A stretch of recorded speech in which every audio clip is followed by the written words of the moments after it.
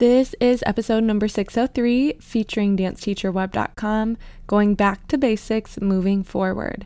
It's April 26, 2022, and we have a Technique Tuesday tip for you.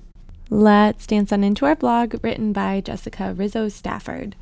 As dance teachers, our goal is to move our students forward, to help them progress so that they can continually build upon the knowledge we give them. We do that specifically in their technique classes, where we aim to start with a strong fundamental base to ensure their bodies are strong, their minds are present, their habits are good, and their muscle memory is intact. While it is common sense to all of us that you can't jump 10 steps ahead until these necessary prerequisites occur, sometimes we get ahead of ourselves and begin to fast track our students prematurely. Sometimes this occurs for a number of reasons. Quite possibly there aren't enough students for one particular technique class, so classes are combined. Therefore, enrollment consists of mixed ages and levels. At other times, the continued pressure from parents believing their child is ready for the next level raises concerns about losing their business. We also assume that sometimes when a student is bored in class, it may mean they are not being stimulated enough and perhaps need a challenge, ergo moving them up a level. Oftentimes this is true, but sometimes it isn't. All of these situations are valid and realistically occur on a regular basis, but knowing in your gut as a teacher that it's not always a sprint to the finish line, regardless of their level, can set your dancers up for more successful results in the future. We always want our dancers to be thinking dancers. We aim for a nice, rich blend of challenge, which is going to make them use their brains, but is not out of the realm of their present physical capability. It is a slippery slope to design technique classes and choreography that strike that beautifully ideal balance. Add to that different levels of talent in the studio, and you have an additional variable. What we sometimes need to do is go back to the basics with ourselves and our students. While thinking out of the box and manifesting the most difficult combination for a weekly class is great, a technique class redefining and reviewing the elements that made your dancers what they are is a good check-in for everybody from time to time. And this is true for all levels and ages, from your most advanced dancer to your newest beginner. As dancers advance, they will inevitably start to work on autopilot, and while that muscle memory is necessary, we want them to continue to remember how things work, where the body is placed, where the correct transitions are, etc.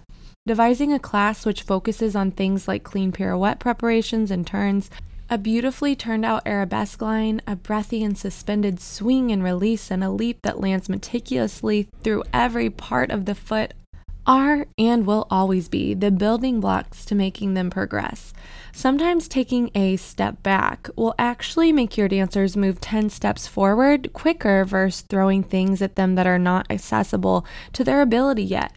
Furthermore, this shouldn't be looked at by you or your students as dumbing down or demoting.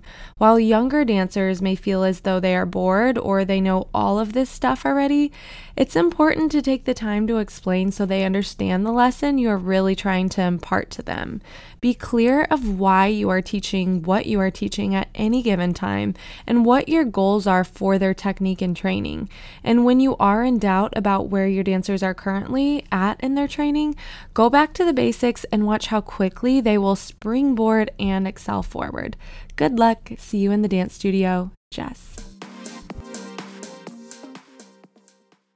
Thanks so much to author Jessica Rizzo Stafford and DanceTeacherWeb.com for giving us permission to share their short, sweet, and inspiring blog with y'all today. For more on Jess or Dance Teacher Web, make sure you check out our show notes below. DTW has a teacher expo happening in Vegas this summer, so if you're looking to get inspired, make sure you do check out our show notes. The practice and technique of going back to the basics is one that we can all benefit from as creatives, whether we're that teacher in the room or the dancer or the choreographer, director, whatever it may be. Sometimes the simpler, more quieter things can speak louder volumes. And while not all basics are simple, going back to them can certainly be a refresher, and every day is different. We might be feeling different in our bodies. We experience new things, so we might be seeing something creatively different. So whatever the case may be, I challenge us to open back our book, open back our toolbox, and think of the general basics that we first started off with. Was it that first plie? Was it that first bounce or jack within our hip hop dances, or maybe our first shuffle? And see if we can perfect or find something new within that skill set.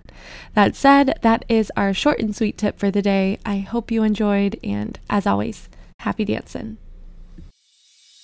Thanks for listening today, and tune back in tomorrow for more short and sweet dance tips. If you're looking for a deeper dive, check out the bonus episodes released the first of every month, where I interview those in our field who keep our industry moving and grooving. If you're looking for a little extra direction with dancing towards your dance dreams, head to our website where you can find your free goals planner or daily challenge tracker. If you like or don't like what you're hearing, please dance those fingers across your keyboard and give DTD a rating or review so we know how to best serve you. Until tomorrow, happy dancing.